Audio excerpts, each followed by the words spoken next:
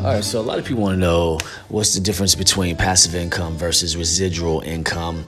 So you have passive income and you have residual income, and this income refers to money a person or business entity received to provide a service or when making an investment. So you have the passive income, as I spoke about the other day, and the residual income are two categories of income, although these terms often used to be interchangeable.